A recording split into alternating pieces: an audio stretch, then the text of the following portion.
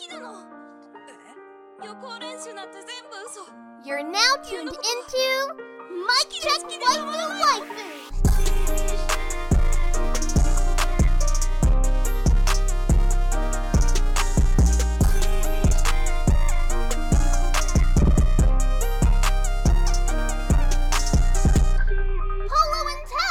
Is that you?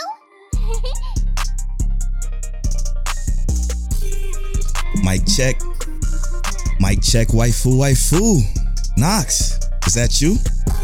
Yo, what's up, you guys? I'm Nox from Project Manga. Just want to say thanks for having me on here, you guys. Hey, super excited to get to talk about what we're going to talk about tonight. But yeah, Project Manga. We're a YouTube channel. It's me and 3 others, and we review Weekly Shonen Jump. Every week. There goes. Yeah, thank you, man. Yeah, that's basically our show, man. It's Project Manga Everything. You can find us on Twitch, on Apple, Spotify. Yeah, it's gonna be live because this is episode 94 of Mic Check Waifu. As always, it's brought to you by Lube Complex. Make sure y'all go to lubecomplex.com and use that offer code waifu to save on your entire cart. It's also brought to you by don'ttalkshop.com. I'm wearing a nice Axis branded hoodie from Don't Talk Shop. Use that offer code waifu15 to get access to all of their merch there. And I want to thank our Patreon producers, Aaron Brown, Connor, explicitly Monique Williams, and Treesus. Thank y'all so much for producing this and many other episodes of Mic Check Waifu. We appreciate you as always. And as y'all know, I'm always joined by my brother, Mr. Telliano. What's going on, Tel? How you feeling? Always good. You know, I'm trying to figure out how to sell a $60,000 Sony TV. What the? Hello? 60,000. It ain't going in my house. I'm trying to get it in somebody else's house. Oh, you talking on that Best Buy drip? Okay, all right. Yeah. But you got this from the movie theater? I know, right? It's 98 inches, 8K. Oh my god! Jesus. Ain't even no content for it, but we gonna try and get it in somebody's house. 60,000. What's up, y'all? What a way to start the show. This is a special episode. We decided to bring Nox on because we knew from the moment that Jujutsu Kaisen started. Okay, we've been following Nox since the inception of Mic Check Waifu and Project Manga and everything. He's been the only one I've seen on the timeline boasting the show well before it was even announced. So I've been in it for a minute, man. Yeah, and I'm like, what is this show that he's always putting these stills up that just looks insane? It looks so good. So I'm like, hell yeah. When the show was announced and we were watching it, and I mean, me and Taylor share our thoughts on the show, I'm sure alongside with Nox, that it's incredible. And I'm like, this would be the perfect time to get him on an episode of Mic Check Waifu. Now, we don't do guests often, but when we do, it's a special occasion. So That's why we had to make this one special. So today we're going to be talking a lot of manga, okay? Because obviously that's what Nox does. Project Manga Podcast, the Weekly Shonen Jump. Check them out. All their links will be in the show notes and in the description of this video on YouTube. Make sure you check them out there. First and foremost, what got you into manga? What got me into manga? Man. What was the first thing that just said, come here, Nox, read me? Well, I've been reading comic books since those are like my first memories, you know, like comic books all around me. And since I learned how to read, I've been reading comic books ever since then. So then, I don't know, I found anime through Toonami. Yeah. And then I was like, holy shit, what's going on with this? This is different. You know what I mean? And then I found out that everything is based off of like comic book source material, but right. I didn't really know where it was at. Found out that there's like a little like hidden section tucked away at my local bookstores the whole time right under my nose. You know what I'm saying? I had no idea that shit was there. But the first manga that I ever read, my brother actually had a volume of Lone Wolf and Cub. And he just had that. Lone Wolf and Cub is a samurai story. Super old school. Yeah. You could tell as soon as you see the art that it's like 1960s, you know, like type beat. You know what I mean? Yeah. But he had like physical copy of that because he's in the army and he like does all this like world traveling and whatnot. So I remember he had a bunch of manga actually. Once I found out that he was into it, he had like Initial D and things like that. Yeah, you know what I'm saying? So I would just, you know, thumb through like that shit to kind of like get a look at it. I'm like, I have no idea what's going on here. I don't know how to read this shit because it was obviously like right to left. You know what I'm saying? So I'm like, I'm cool with my Superman and my Spider-Man. I'll get this shit on the TV. You know what I mean? And then I'm watching anime, and then eventually it gets to a point where I find out about sites like Manga Manga Panda, you know what I mean, and things like that, and then it was the floodgate was open after that. So sick. So what was the first manga you ever read? I'm surprised I never asked you this, and we've been doing the show for damn near 2 years. This is gonna sound kind of funny since you know me so well, but the first manga I ever read was actually Naruto. And then after that is kind of when I started going back into other stuff and, you know, dipping my toes in the stuff, because, you know, my first anime was Ronin Warriors. Right. Yeah. But yeah, Naruto was the first manga I actually read. Man, and I'm so brand new into it. Like, I literally just picked up one. What was it, last year? I think the first one, because I'm the slice of life guy here on Mic Check Waifu. Oh, word. So the first one I picked up was no. Did I read Kaguya-sama before Mission Yozakura? Mission Yozakura family was the first one. That's it. Yozakura is Slice of Life? No. I thought it was the Slice of Life. Love is War. Love is War. But it was actually Mission Yozakura family, which is live. I'm still reading now. I haven't read Yozakura family. I get that recommended all the time. As you should. Yeah, as somebody that's brand new into it, I'm sucked in. Like, it's incredible. Yeah, like, I hear nothing but good things, man. Yeah, we picked it up at the inception of this podcast, actually, around like October or so, when I think it launched, right? Yeah, like we picked up on the first chapter. It was like, yeah, we're gonna start reading this. Yeah, hell yeah. Man, and I've been trying to get into it a little bit more, and again, we're gonna get into that a little bit later.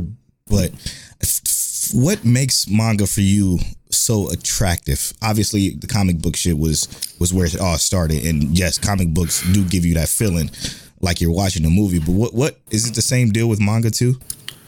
For me, manga, what makes it so. What made it so interesting to me was the aesthetic, the black and white, you know, like, cause like what I was used to before was that like you'd get a couple pages of black and white, you know, or something like that. And then eventually you'd go into colors. So I'm thumbing through these comic books and I'm like, when is it going to go to color? You know what I mean? Right. And it never did. And I was like, okay, so this is just how it is, you know what I mean? So I was like, okay, well, why is it like that? You know what I mean? And I started looking into the history of manga, and I find out about how, like, after World War II, and we bombed them. They didn't have, like, it crushed their economical situation. Shit. You know what I mean? And they couldn't afford media like television and movies, so they just drew comic books, and they couldn't even afford colors, so it was all black and white. Like, I'm learning all of this shit, and I'm like, this is crazy. Yeah, I was like, this is crazy. So I was instantly just like hooked off of just the history of manga, and like, and it was, it's so different from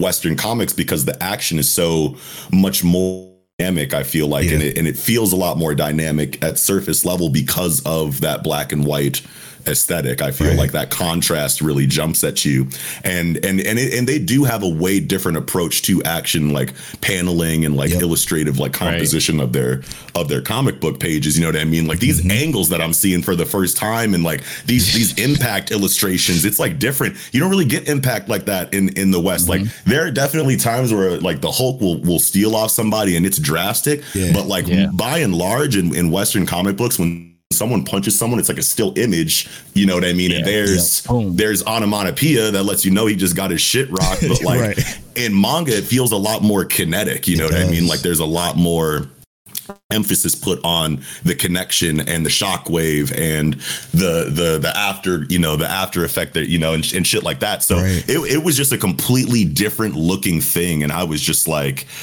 I need to know everything about it. I just completely, when I was finally ready, you know what I mean? Like once I found like Manga Panda and all the free sites and I could just take my pick, I was like, this is the coolest shit I've ever seen. Yeah.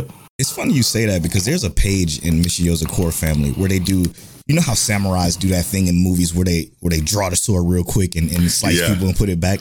There's a scene where he's facing, like the main character's facing off against somebody and they do the sword draw and the full page is that is that transition from him doing that slice. Lovely. And I'm like, holy shit, I actually see this right now.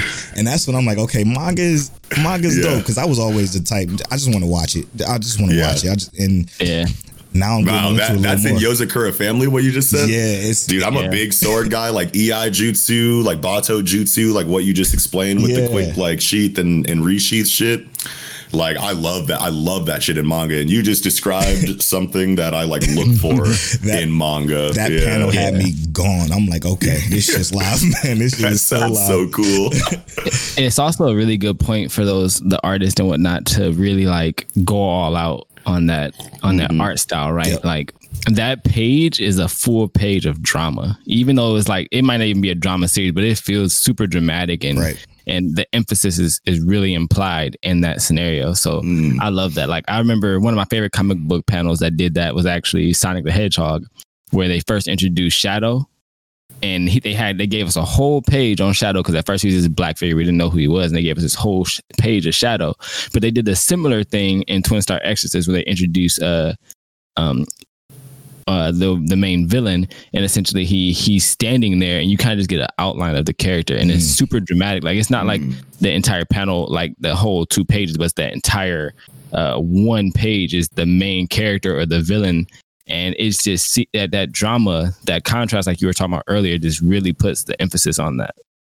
Yeah, It took me a while to get used to the reading of it, though, because and it's not necessarily the page thing. The page thing isn't really the problem. It was the bubble following it I had trouble with at first, because sometimes the way it was stacked, it was so hard for me to understand at first. And again, y'all, remember, I'm brand new to this shit, like literally last year. So it takes a little bit, I had to get adjusted, but when I did, I was in it, man. And I'm still in it. So nice. Let's start with this, man. What you reading right now that got you sucked in? What am I reading right now? I'm on a big cyberpunk kick. Okay.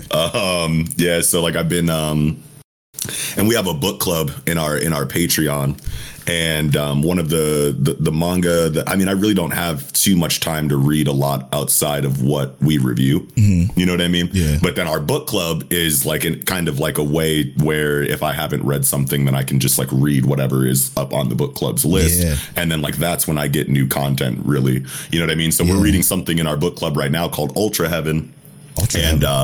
Ultra Heaven, bro, it's tight, dude. It's like really it's really high quality art, man. And it's coming out of Comic Beam, which is a seinen magazine. You know what I mean? But it's old. It's finished. It's been finished. It was back in like 2001. But it's basically a dystopian future cyberpunk story, you know what I mean? Like high technology, low quality of life, you know what I mean? Like everyone, it's about drug addiction is really what it is. And it's basically, it's Requiem for a Dream, if in manga form, in a near distant future or in a near future. You know what I mean? I love that. It's tight. It's super Requiem tight. for a Dream was crazy. That's one of my favorite movies too. You know what I mean? So my god, but it's totally that vibe. Yeah, it's totally that vibe. The main character is just like chasing dragons. You know what I mean? Like trying to find the next big high. And like drug addiction is so interwoven into society that like. They, like everyone just gets it. It's like they know that motherfuckers are going to be on drugs, so they come out with, you know, more drugs that help people deal with drugs. You know, like glorified commercials for things like Suboxone. Yeah, you know what I mean. But like in their own little trippy version of Suboxone in their future world. It's tight, dude. It's super tight. If you're into cyberpunk, it's called Ultra Heaven. Ultra Heaven. Oh yeah, I need that. It's really good. Yeah, we taking notes to learn what we should be reading. Ultra Heaven. Yes. All right, man. I might have to subscribe to the Patreon and join that book club. Patreon.com/Project Manga, of course. Or that's it. OFC. Okay. Yes, sir. Yeah. Just Project Manga. Just Patreon.com/Project Manga. Yeah, pull up, bro. Pull up, man. I might have to, because that sounds dope. And again, for somebody that's new, fun. That's gonna be live. Yes, sir. Ultra Heaven. All right. Well, I've been reading. It's a webtoon. I know y'all got Project Webtoon too. We do, yeah. I like that one too. Solo leveling is what was nice destroying me weekly, man.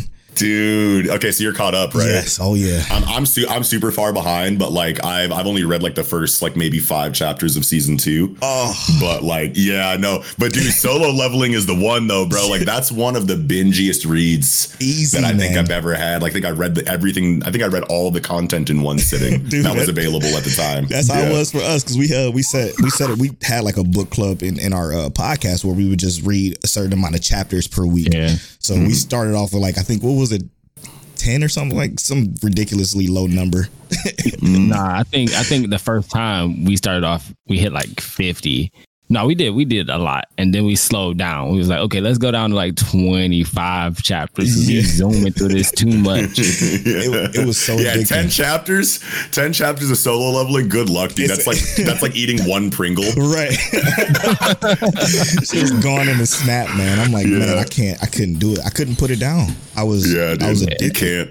And that creator is so like has just mastered the formula of turning the page, keeping you turning the page. You know what I mean? Like, and it's not even like really cliffhangers that are really what's used to keep you turning that page. It's just a cold-blooded ass main character, and surrounded by amazing concepts and beautiful art. Man, I'm here the whole time. Right. Boom, boom, boom.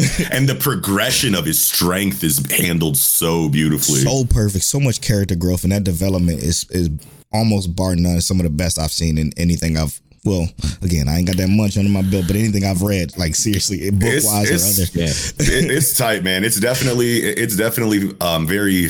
I don't know. I guess you'd probably classify it as a meathead series. I mean, I guess that's fine, but it's cracked that code, man. Yeah, 100%. You know what I'm saying? It's way deeper than I think meathead. Yeah, definitely. Yeah, because I just like as a video game enthusiast, like people who love video games, like I love when they do the breakdown of like his skills and abilities and how each ability leveled up and you know that kind of stuff. That just hits a whole nother level. And like I don't know, like it definitely. I guess sometimes it does feel a little meatheaded because you just want to see action, and then other times you're like, I love the little details that they throw in there to make it just overall just too dope. Shout out to the administrator. That fucking crazy. to Tell's point about like how good the video game aspect of it feels, like you could really tell that this guy is a video game fan that wants to incorporate like actual video game stuff into his story and not just, you know, it doesn't feel like just arbitrary video game. Yeah, shoehorned video game concepts. You know what I mean? Like this dude actually lives this life. You know what I'm saying? A big RPG fan, I could tell. Yeah. As one myself, you could definitely tell. And then this other one that's literally almost a carbon copy of Solo Leveling. It's called The Player That Can't Level Up. Okay. It's like if they took the synopsis of like Solo Leveling and then just like spun it backwards and made it the title. It's literally almost the exact same thing. Like from the way the world is set up to portals to having a certain amount of people being gifted and able to level up and stuff like that. But it's literally this player who's stuck at level 1 and cannot level up, and everybody else can just perfectly fine. But he gained access to these swords called I think they call them personalities or something like that, but they're so fucking strong. It's crazy. They give him the ability to be extremely powerful. So this level 1 character get these powerful weapons, but everybody just sees him as level 1. So it goes through a nice little progression story in that too. Again, I like that. It's super interesting. That's a really cool idea. Right. Just imagine you not being able to level up. You go into this one part of the dungeon that you just can't get past, but everybody else passed you. So he ended up becoming something called a tutor, where he just has to like train newbies in this one little section. And then once they get past level 1, they pass him up and he just stays there. It's super interesting. It's a good little story. Again, it's not as consistent as Solo Leveling, so it's not weekly. I think chapter 21 is out now, but that's been out for like 3 weeks. So, oh no, one of those situations. Gotta hope a translation team cares enough to hop on, and because there might even be more chapters than 21. Yeah, you're right. And they're just not translated. It could be a situation like that. You never know. Yeah. What about you, Tel? What you reading? I got One Piece. I got Attack on Titan. I got Twin Star Exorcist. That's a shit. Phantom Seer, Undead Unluck. I gotta start Kaiju Undead Unluck. Dude, Phantom Seer is getting axed apparently. When Polo sent me that, I was a little like, damn. I was so salty, dude. I was literally just hyping it on my show. Like, I was like, dude, it's starting to feel really good. I think it's safe from the axe. I literally just said that last week. But it looks so good, and the story just really, really started to pick up. And it's like, are you serious? And it's selling really well. It's a very weird situation. Yeah, what happened? No idea. I just sent him Kiko's tweet. I'm like, well, what? Because I know he was reading it. I'm hearing all types of shit, bro. I don't know what happened because it doesn't make sense that it got axed based on how well it was doing. Right. After Black Clover sales plummeted, and I was like, well, Black Clover ain't getting axed. Yeah. So like, you can let Phantom Seer go. Jeez, Black Clover. Yikes. Still trying to have that whole fan base come at us again. I'm not. You know, I read Black Clover. I just haven't read the last like 5 chapters. Yeah, that's something else. I can't believe you read as much as you did do. I got to keep up with I wasn't reviewing it. I'd probably go into a lull of 5, 6, 7 chapter streaks where I just let it build. Because Black Clover feels so much better to me on a binge than it does weekly nowadays. When we first started our show, it was a lot different. Yeah. But like nowadays, inside of this Spade arc and like what it's been doing the last year and a half, year and a half, it's like, man, like if I didn't have to review this shit weekly, I definitely would probably let it stack. Yeah. Man, so as far as like something for new people, what would you recommend new people of the manga world, including myself and including at Crystal Light on Twitter? She's new into manga too. What would you recommend for somebody like that that's getting into it? Recommendations are like something that I like think is like really important, whether it's like comic books or manga, like when you're talking about new people, right? Because like that, the strength of a good recommendation when someone is like a real, virgin or novice or whatever term you want to use to something, it's like it makes or breaks that. It can make or break that entire experience. So, thanks. I mean, like, if someone were to approach me personally and be like, I'm new to manga, what do you got for me? I'd be like, well, how much time do you have? Because we have to have a conversation right now. You know what I mean? See.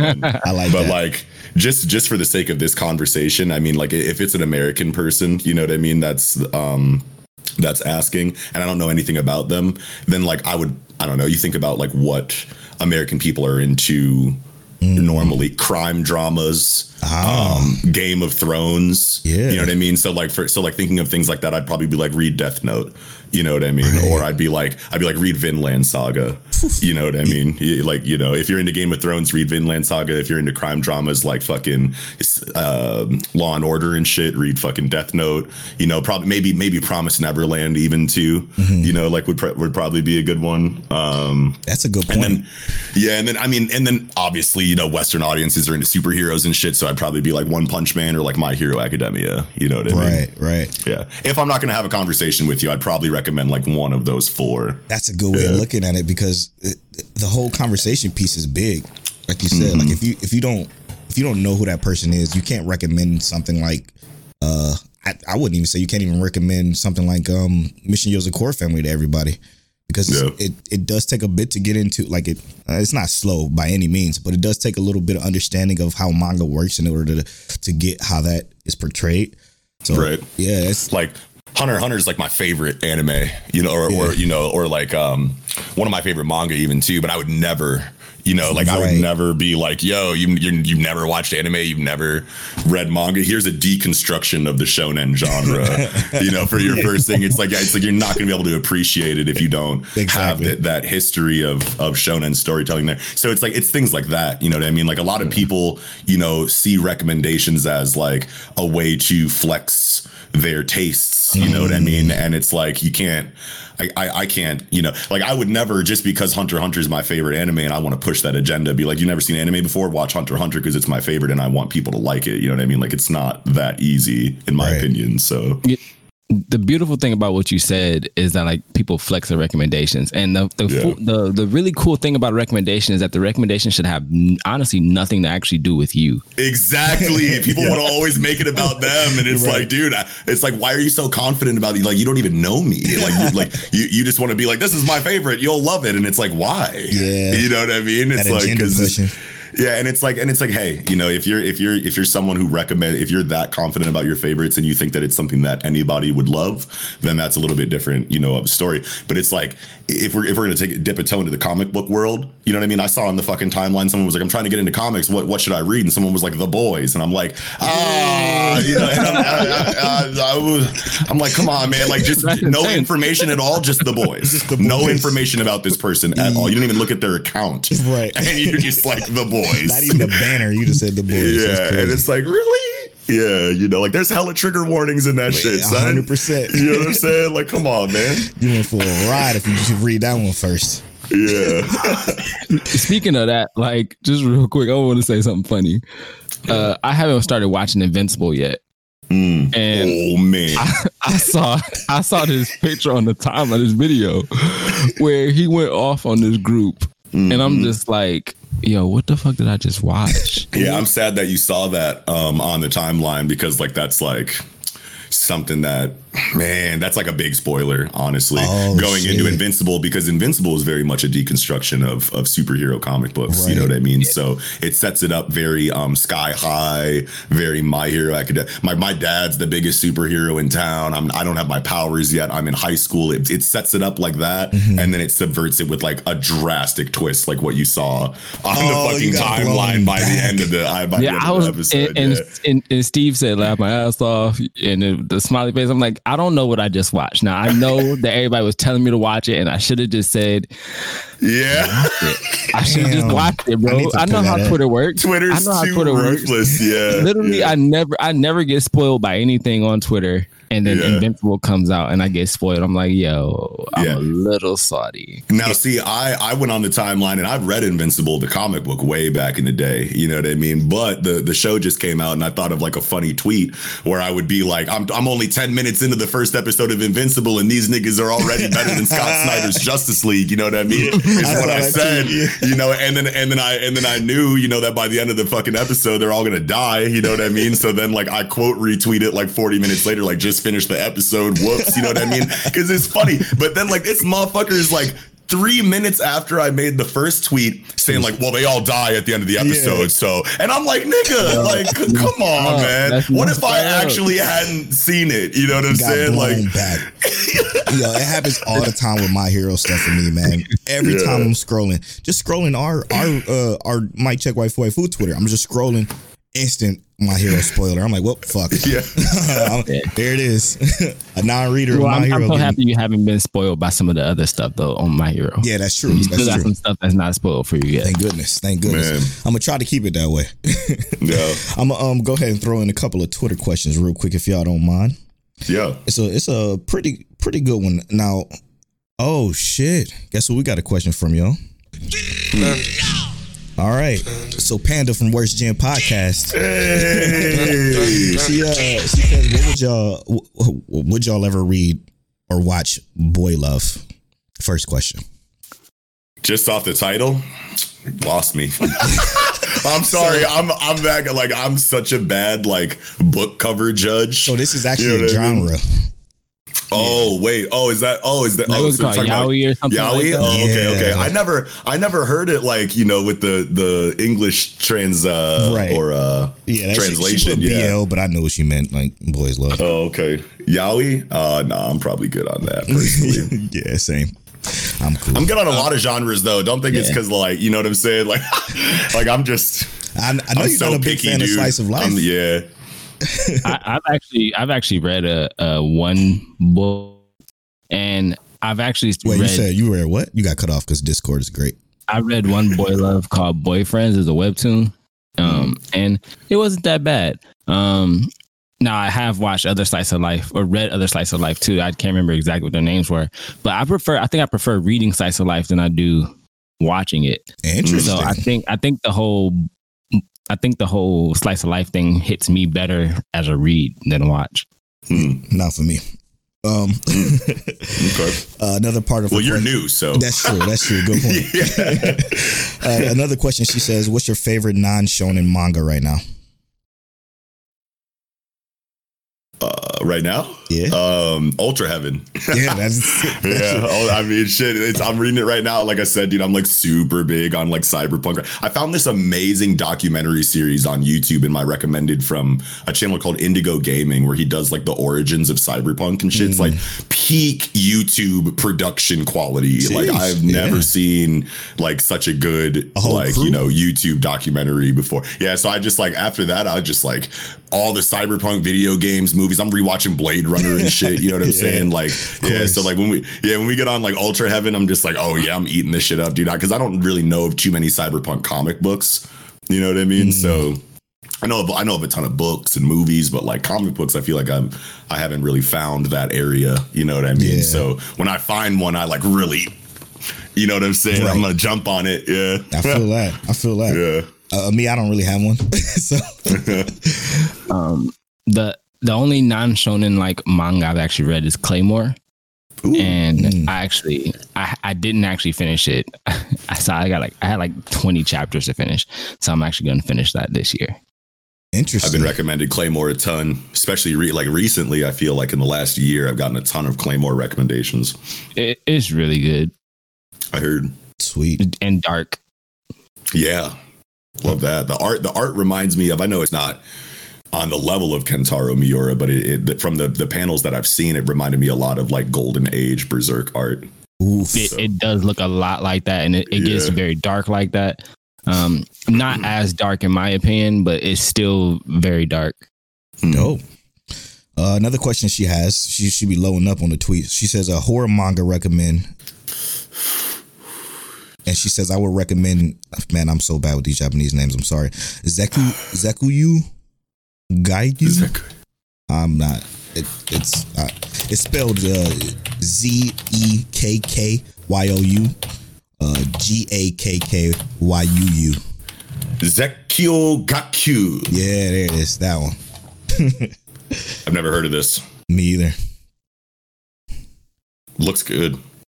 I'm not too big into horror. No, I've been when I'm finally ready to do the horror thing, I'm going to jump right into Junji Ito and probably just read everything that they've ever done. Even watching Junji Ito was poof.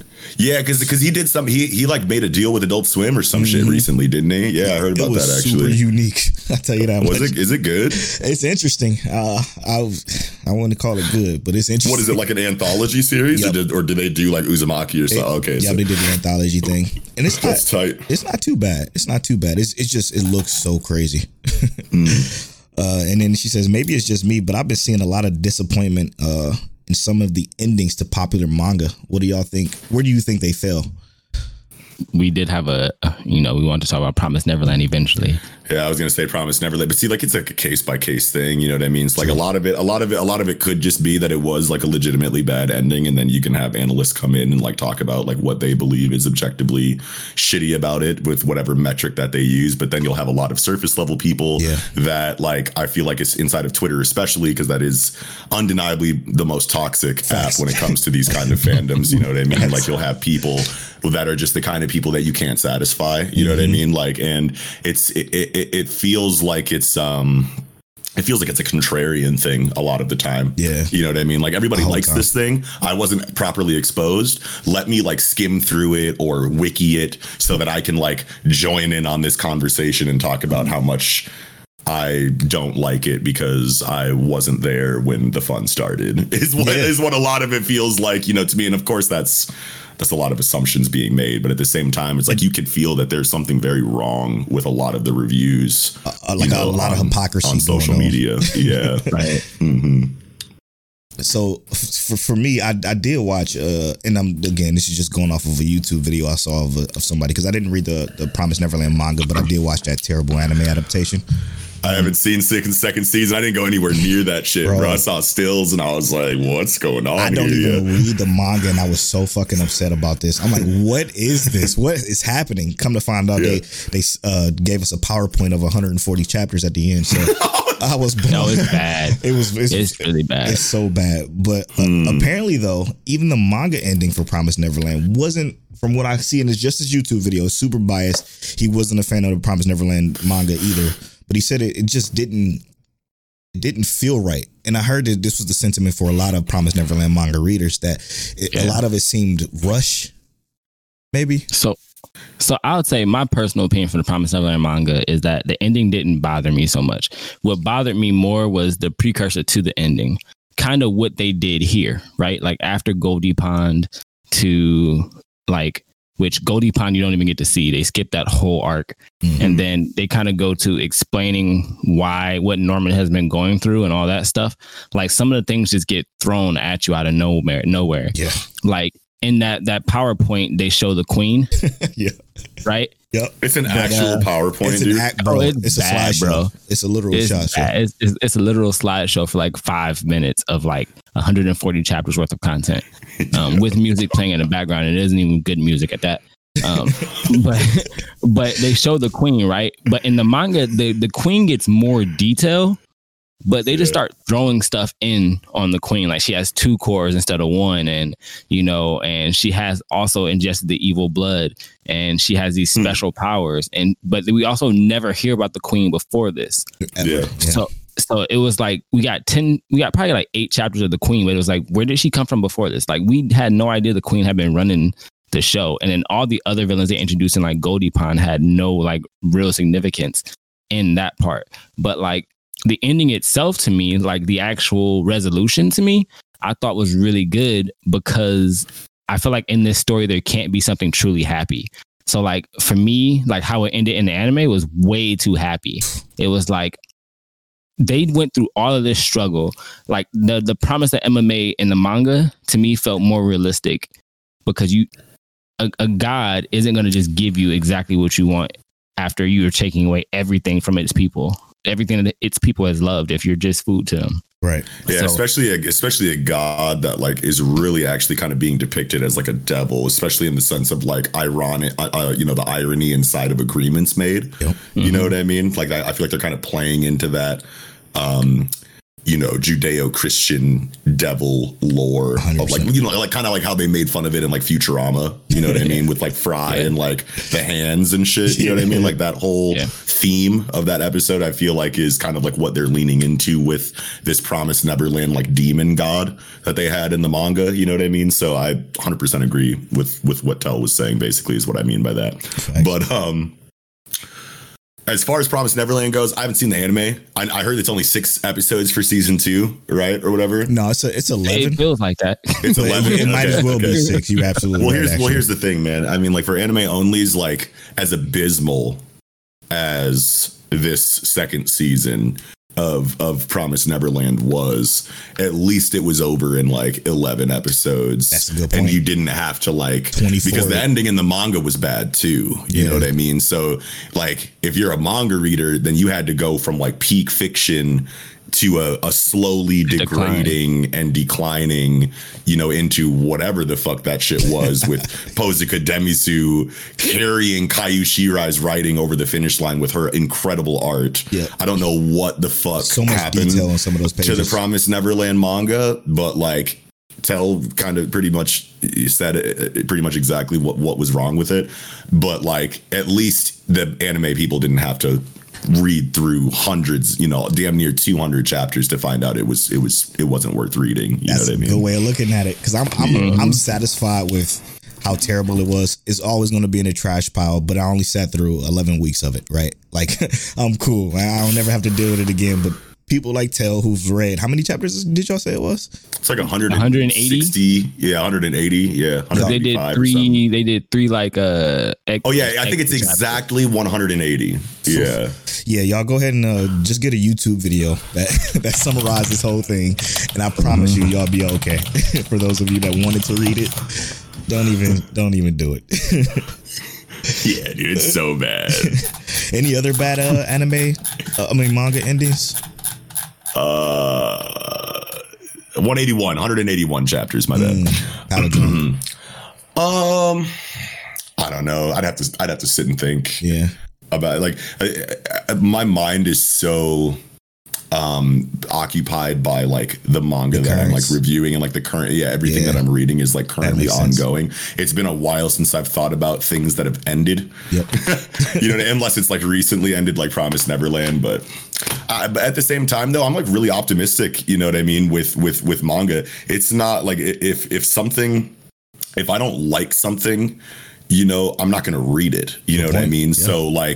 So if I'm reading something and I'm in for the long haul, it's because I think it's good, right? You know, and most of those things are ongoing. So I guess they could blow their endings. But I want to say that most of the things that I've read to completion had good endings because I feel like I can detect I feel like I can detect when something isn't really worth my time. So I don't really have too much complaints inside of the things that I've spent enough time with. Yeah. Valid.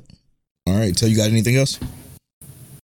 Nah, I don't actually have any other bad manga endings. Most of the manga I've read have pretty good endings. Sweet. All right, this next question comes from one of our Patreon producers, the Shabibble, or AKA Aaron Brown. He says, are there any other crazy long manga like Bleach or Naruto worth going back to reading now? Like super long. I haven't really gone back and reread anything super long besides One Piece. One Piece is definitely worth going back and rereading. I don't give a fuck what anybody tells you. Sure, it's 1,000 fucking chapters or 1,000 fucking episodes or whatever, and you probably are like, holy shit, I can't believe I made it to the end of that. But like, yeah, I don't know, dude. Chapter 1004 is like paragraphs. Yeah, I'd say go back and reread One Piece. The only other one besides that I've gone back and reread, like I haven't gone back and reread Naruto. I haven't gone back and reread Bleach. I have gone back and reread Dragon Ball though. The first, amazing, yeah, amazing. It's different though. It hits different because a lot of the context and details they give you in Dragon Ball are just different. Yeah, like the whole Dragon Ball Super part is almost entirely different. Yeah, like how everything goes is almost entirely different. So it's just ridiculous. Dope. All right. Ooh, it's not that long, but go back and read Full Metal Alchemist. Yes, I don't even know I don't know how it is as a read because I only watched it. I think it's like 180 chapters. Okay, that's not too bad actually. It's one of my all time favorite shows. So yeah, always recommend Full Metal in any form. Hell yeah. Scuba Steve says, my guy. He says recommendation Undead Unluck, and then he has yes sir. he has a question. He says, do you think it's going to get an anime adaptation, and if it does, what do you think will be better, Undead Unluck or Chainsaw Man? Yeah, I do absolutely think it's going to get an anime. What would it be? Is he saying what would be better, the Chainsaw Man anime or the Undead Unluck anime? Yeah. God damn it. Undead Unluck might be funnier.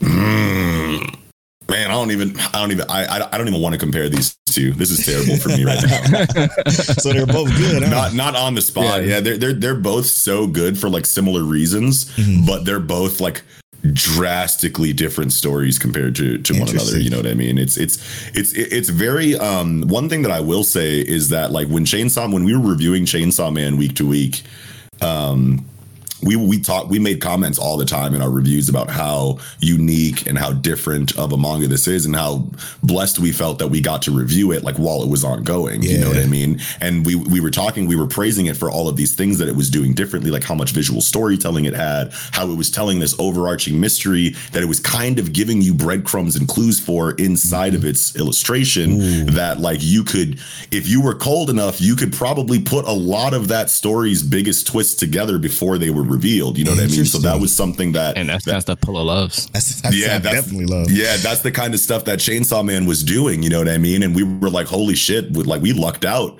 doing this show when we did. And then Chainsaw Man ends, and then we start reviewing Undead Unluck like immediately afterwards. And Undead Unluck is doing like all of the same things Chainsaw Man was doing. And it's like, how are two of these kinds of stories existing in similar times. You know what I mean? You get me hype as fuck.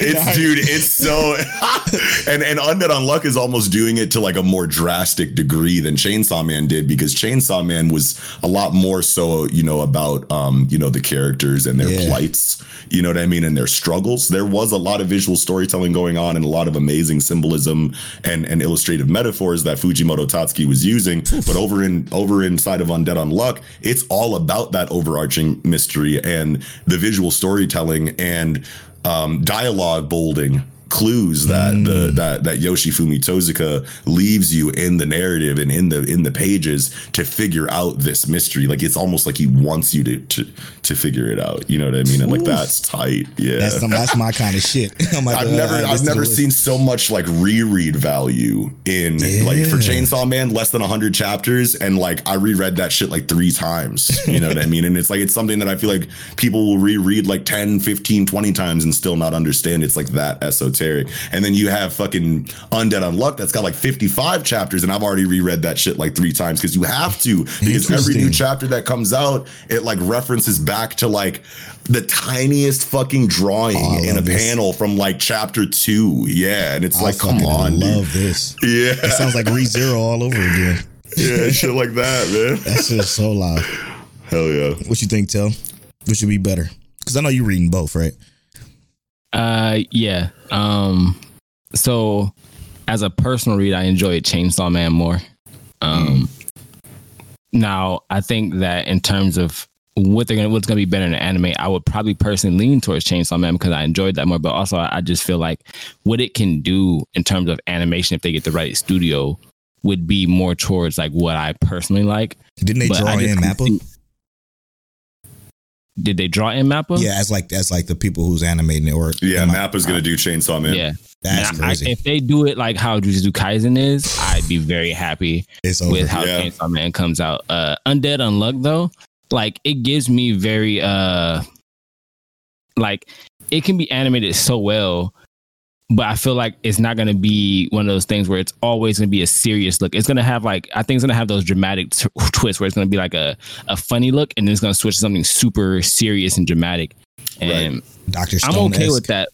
Well, better than Dr. Stone, hopefully, like in terms of the animation. I'm not saying Dr. Stone's animation was bad, but like there's moments in it where it feels like Undead gets super serious. Okay. Mm-hmm. And like, I want that super serious look, almost like I guess, what's a good way? Like how I get like a Ufotable would edit just a super serious, like good angle of Undead would be for me. Clean. Yeah. See, because like Chainsaw Man is going to have that gritty. Well, I mean, Chainsaw Man can go like one of 2 ways. And we talked about it on our Anime Expectations episode or stream that we did actually a little bit about how Chainsaw Man in the manga, even though it is a very dark and very gory story, the color palette that Fujimoto Tatsuki uses in the colored art for Chainsaw Man is very bright and very vibrant and very colorful. A lot of greens. You know what I mean? So like if you gave that to like a David Productions, you know what I mean? Like, you know what I mean? Like they would go really stupid with the color palette that we see in the volume covers. But then at the same time, Mappa obviously was the one that was chosen. Then you could see how they will obviously do that because of Jujutsu Kaisen. They can capture that very gritty tone of Chainsaw Man. So like I was saying in that stream, it's like if they went with the more bright color palette and they gave, you know, vibrant greens and yellows and blues to all of this gore, then they probably wouldn't have to dial the gore down any amount for the adaptation because it's all bright and colorful, you know what I mean? So that could be one way to kind of like dodge that. But since it's Mappa and we saw what they did with Jujutsu Kaisen, I feel like it feels a lot safer, or we can more safely assume rather that they're going to go with a more darker tone. You know what I mean? So since that's going to be that with Chainsaw Man, that is kind of the way that shonen anime and manga are kind of like going into a more darker, mature storytelling. Yeah. So as far as the hype for Chainsaw Man, I feel like it'll be higher than the hype for Undead Unluck 1, because Chainsaw Man was like critically, you know, and popularly acclaimed, you know what I mean? Like instantly. and like all throughout its runtime, whereas Undead Unluck has a bigger barrier for entry because it has like sexual assault in the first chapter and like sexual assault in its promotion. Yeah, you know what I mean? So a lot of people just don't fuck with Undead Unluck because of that. You know what I mean? So like when the anime starts, if it does get one, not only is it going to have that barrier there that people are going to remember from the manga, but also it's going to have a brighter color palette, is a bubblier, you know, like rounder, you know, friendlier aesthetic inside of Undead Unluck. So aesthetically, I feel like people will gravitate more towards the tone of Chainsaw Man, since that's just kind of the situation that we're in inside of anime and manga right now, in my opinion. Yeah, I'm gonna have to read this on both of them. Fire. I think that opinion is perfect though, because you're right, 100%. Like One Piece is bubbly, but people still love like the context itself, and you know, but we are evolving, like you said. We're seeing more realistic, darker scenes in these series. Facts. All right, and the last question comes from Abe from Blur Mind Podcast, inside of Blur Mind Podcast. He says, of course, he says, of course, to the question, what are your predictions for the Calling game? I don't even know what that is. It's the newest Jujutsu Kaisen arc in the manga. And I'm not going to spoil. I mean, are you guys going to read the manga? Or are you going to wait for the anime? I think I'm going to wait. All right, yeah. Then either way, I wouldn't want to spoil you anyway. But the Culling game is literally like the most recent story arc plot line of Jujutsu Kaisen. So it's like, so what's your general overarching thoughts? I think that we're in for some shit. I think that this is, and especially coming out of a story arc like the Shibuya incident, which is the last big story arc in Jujutsu Kaisen that we just came out of, for there to be a story arc follow up to that feels almost more epic, you know, in scale, is a big deal. So man, so that's all I'm gonna say. You already know how they trying to get rid of Gojo. I'm gonna save all that for the review, okay? Because we gotta get to that. He says, and then as My Hero's entering its alleged final arc, what are your expectations? I'm excited as fuck, dude. Yeah, man. I'm not, even not as a reader, I'm super excited. That is, because to have an end to something, I think is always better than to have it ongoing and for it to drop. You know what I mean? I'm not like excited for it to end, but I'm excited that it sounds like we're getting to the point of the story that I've wanted to see so much since the first chapter. Like in the first episode of the anime and in the first chapter of the manga, when it's like, this is the story of how I became the #1 hero. Like Deku was characterized so opposite of that, that I was like, I gotta see how this happens. You know what I'm saying? I was like, there's no way. Like, I know that this kid is gonna be the #1 hero by the end of this comic book, but like, I just can't see it. You know what I mean? So like, now that we're finally at a point, and then Deku really does feel like he's just about there anyway. You know what I mean? In the manga. But I know that whatever the events are that like paint him as the new symbol of peace or #1 hero in society's eyes, whatever that event is gonna be one of the best things I've ever seen in manga. So I entirely agree, because like the latest, what transpires in this latest chapter, not including what comes out next, it really sets an idea of what Deku is trying to do and like make his sacrifice for. And it's overall exciting, but also it gives me that context, because like after this is done and, you know, school is all over, does he cease to be a hero? Is there still going to be a need for heroes? I'm really interested in the context that's going to take for it after this. Are we going to get a My Hero just overall series, or is the academia part going to be taken out, or is this going to be completely done? Right. There is the possibility that this is just the end of part 1. Do we get go into like a Shippuden? Yeah. Oh, so get a My Hero Shippuden? Or My Hero Agency. Yeah, that'd be live. It's my favorite. Yeah. That'd be live. All right, and that's it for the Twitter questions. Let's go to, before we go into break, get to know Mike Check Waifu and Project Manga. So what we do is we roll a random number generator associated with a list that we have full of questions. So it's Till's turn to read the question, and it's my turn to roll the random number generator. And Knox, you could join in with us on whatever this question is going to be.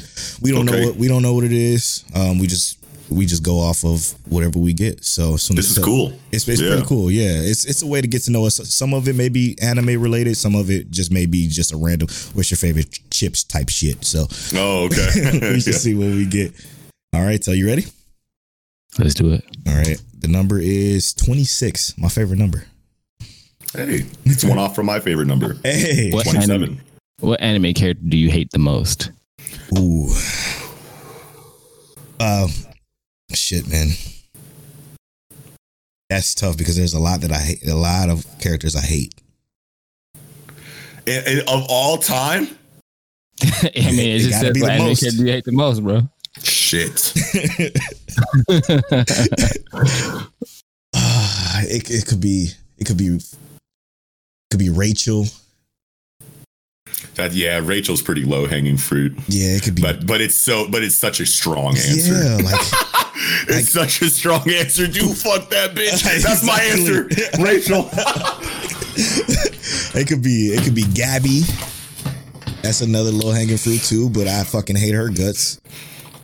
I don't watch Attack on Titan yet, but I know she sucks. All my people tell me she sucks. You reading it?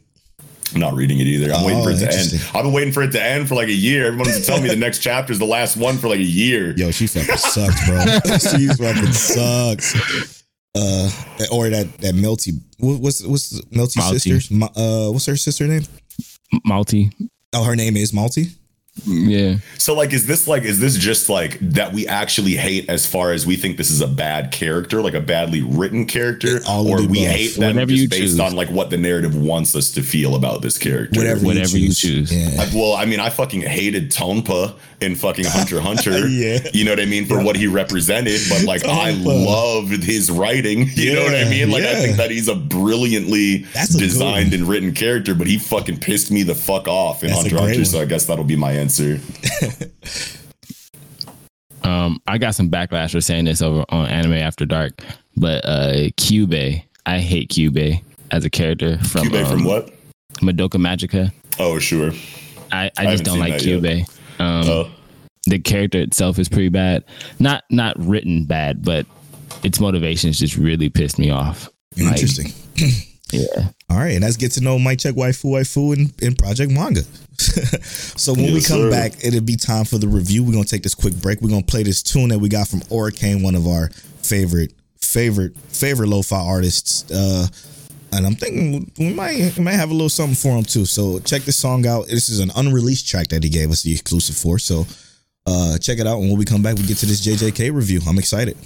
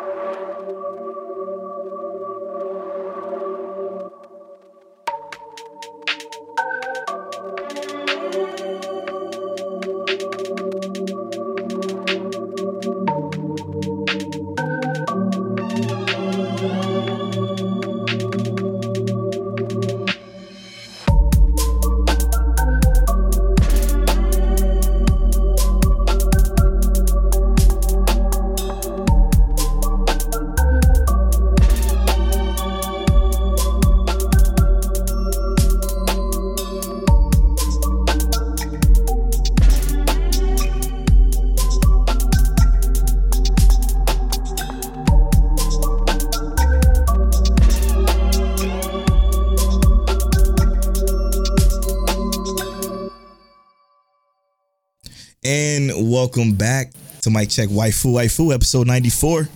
I gotta think of a cool spin for this, the title of this episode, because I know on episode 51 we had a Blanime. They helped us review Made in Abyss, and we called that Blender Made in Abyss. So I got to think of a cool spin for this one.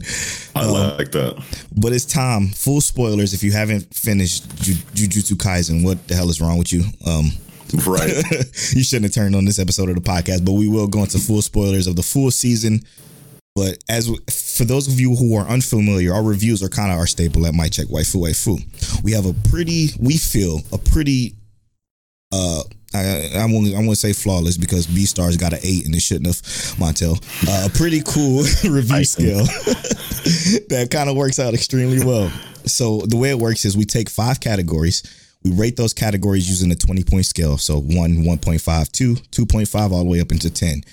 After we rate all 5 of those categories, we take each individual person's score, we average that together, and then we have that as the average score for the show as in its entirety. So first thing we like to start off with when we do a review is the overall thoughts, just general thoughts of Jujutsu Kaisen. Who wants to do the honors of going first? Let the guest go first. Knox, what you got? Man, I'm gonna be so biased during this.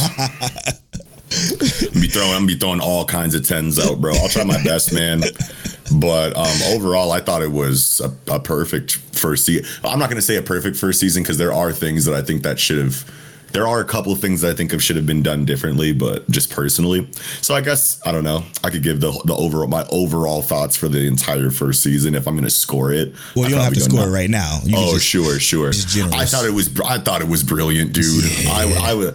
I was waiting for this for so long, you know what I mean? And like all of my favorite moments, they knocked it out of the park, and it just went above and beyond my expectations. So yeah, like I said at the beginning of the show, you're the reason why we were extremely hype about this. But also there were other people on the timeline. The reason why we were extremely disappointed about God of High School. So it was kind of like, oh sure. So you saw God of High School and you're like, I don't know if Mappa got this. exactly right. Oh my goodness. I was troubled. I was startled. But then I'm like, okay, so I trust Knox because I was listening to y'all a lot like before this point. So I'm like, I do trust him, and he seems to have, you know, the grip on this shit. Like you go deeper with what you like, and that's what I like about y'all show. Thanks, man. So I'm like, okay, I'm gonna trust it. I'm excited for it. As excited as I was when that first episode dropped, I was blown away. I was blown the fuck away. I'm like, this music, man. That first opening, oh my god, me, man. I'm like, this shit is so great. I got it on my phone in my playlist as just a bop to drop to. It's so fucking good.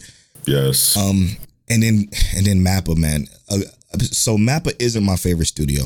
Obviously, it's ufotable for me. But the main reason why is because consistency. Mappa isn't always consistent with the shows that it produces. Obviously, God of High School being one that we don't want to talk about. And God of High School didn't look bad per se, but it was just inconsistent. So sure, I was kind of scared. I'm like, okay, this I feel like that falls more on Crunchyroll though, fam, because it's like Crunchyroll gave them the contract and said fit 150 fucking chapters of content in 13 episodes. I feel like Mappa took that and said, yeah, all right, nigga. You know, I'm like, I guess, you know, that's like, we'll do what the fuck we can, you know. But dude, imagine that board meeting, you know what I mean? Like the animators are like, so what do you want us to do? It's like, all right, you got 13 episodes. Go read the God of High School, finish the first tournament. Yeah, that's what you're fitting in here. They probably came back like, all right, look, motherfucker.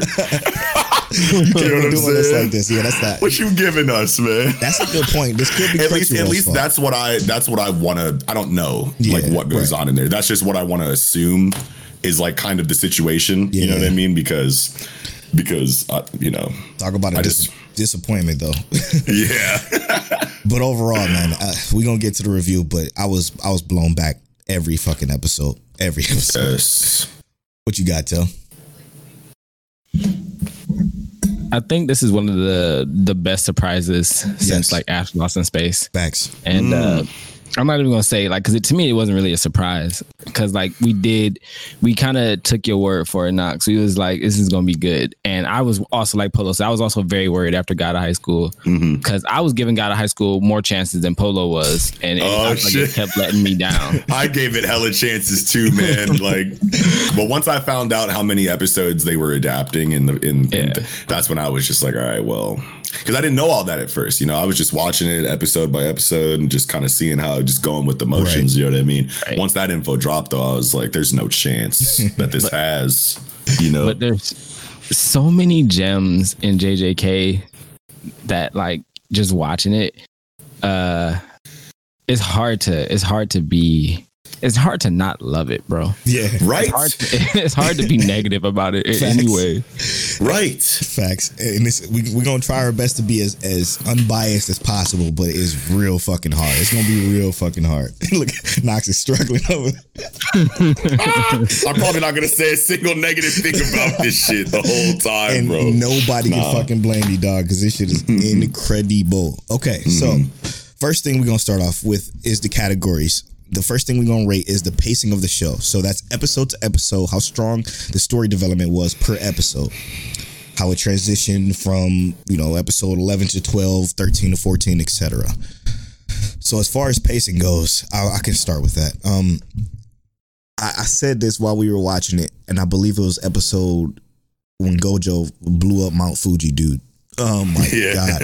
I'm like, there's no fucking way this pacing should be this perfect, because it didn't. It seemed like we were 13 episodes in already, but it was like episode 8, and it felt like I was able to keep up with whatever they had, like as far as lore goes. I was able to understand exactly how the power system worked within the first 4 episodes. So I'm like, this shit is crazy how good and how detailed they're being within just a few episodes that I'm already captured.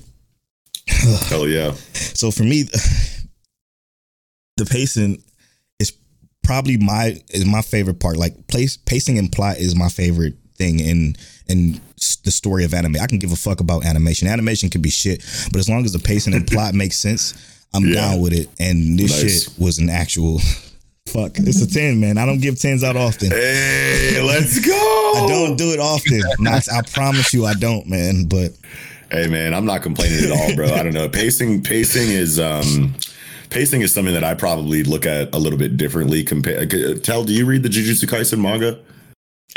I've read some chapters, but not enough to be like, I don't know.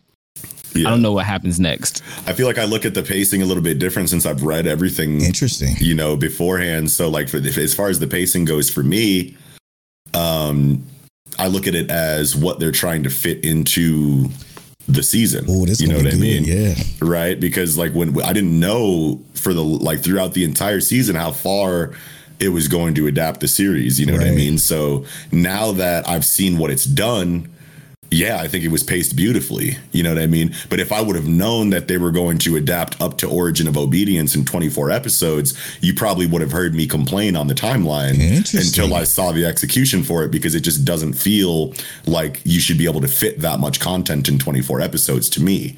But they did it, and it was beautiful, and it didn't feel rushed at all. None. You know what I mean? So I have to give it a 10 just because my expectation was subverted so drastically. You know what I mean? Good stuff. All right, tell what you got. I hate to be the one. So I really enjoyed the pacing too. To me, the only episode that kind of threw the pacing off was the baseball episode. What? Yeah. That was very jarring for people in the manga too. Yeah. I loved how everything else went perfectly though. So I got to give it a 10 because the baseball episode to me was perfect too. Like everything was perfect in terms of how the story was told. Like even like the baseball episode was my least favorite episode. To me, it was imperative to how the story was going on because it explained everything so well. Yes. Like it wasn't out of place. There was nothing out of place in this. And nothing felt wrong. The pacing was perfect for me. Like they didn't.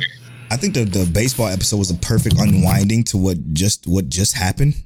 And I think that was necessary for it. Like they said, okay, we can't not finish this test because this is what Jiu-Jitsu Tech is all about. Like we have to do this test. It was creative, bro. Exactly. That's exactly where I was going. I thought it was like it was.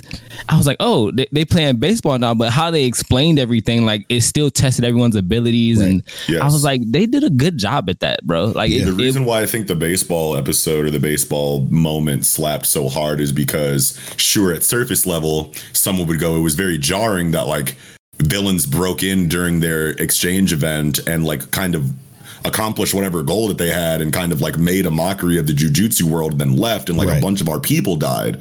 So like a lot of people on surface level would probably go, yeah, it's very jarring to go from that situation to like, you know, playing fucking baseball and being happy, you know, and, you know, frolicking on a baseball diamond. Essentially, I can understand that. But if you remember the conversation that they have like right after the attack, you know what I mean? They're like, so what do we do? You know what I mean? It's like, yo, we should probably chill on this. And it's like, no, I think Toto is the one that says like, we didn't even like, you know, like we should only really mourn the deaths of people that we actually knew. First of all, like these were our people, but like we didn't really know these motherfuckers. Second of all, like we just got ran up on with everyone here and kind of. So like, why would we stop training? You know what I mean? Like, so like the logic was amazing there.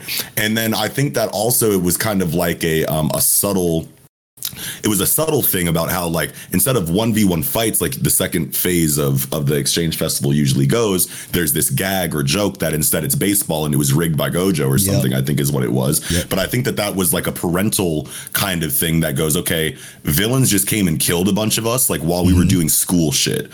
So how about instead of 1v1 fights, we fucking play baseball for the same effect.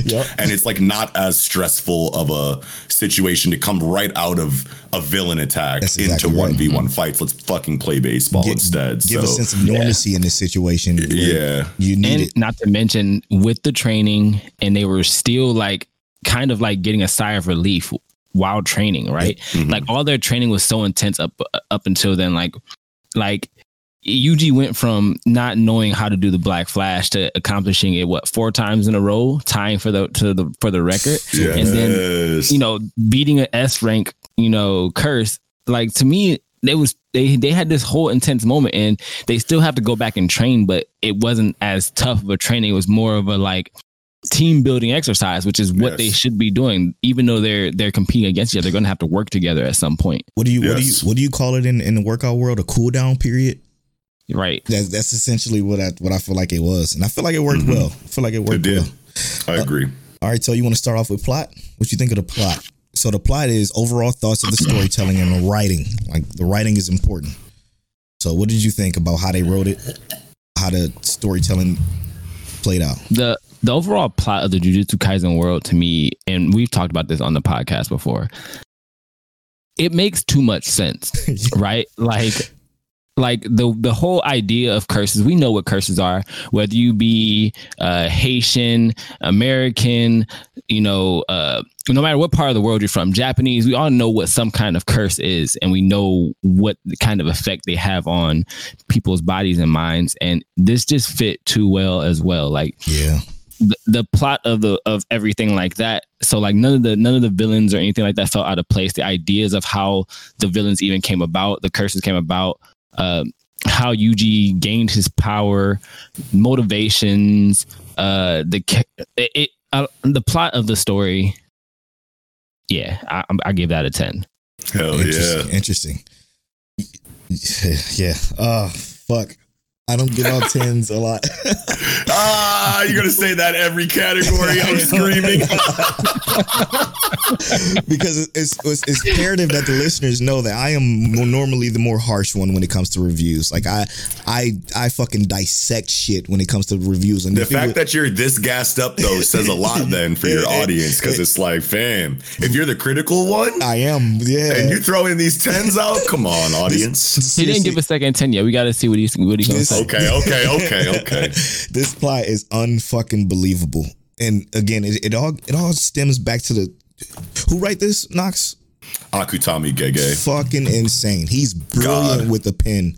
Like seriously brilliant with the pen. The way and again, maybe it's a Mappa could take some credit for this too, but the way they place flashbacks or they put those explanations for situations like the Black Flash in that episode where he was explaining, you know, the limits of it or the history behind it and how that shit works was fucking phenomenal, man. It just felt so good to understand. And mind you, I used to hate subtitles when I was younger. Like I can't really pay attention as much when I'm reading it opposed to just watching it in English.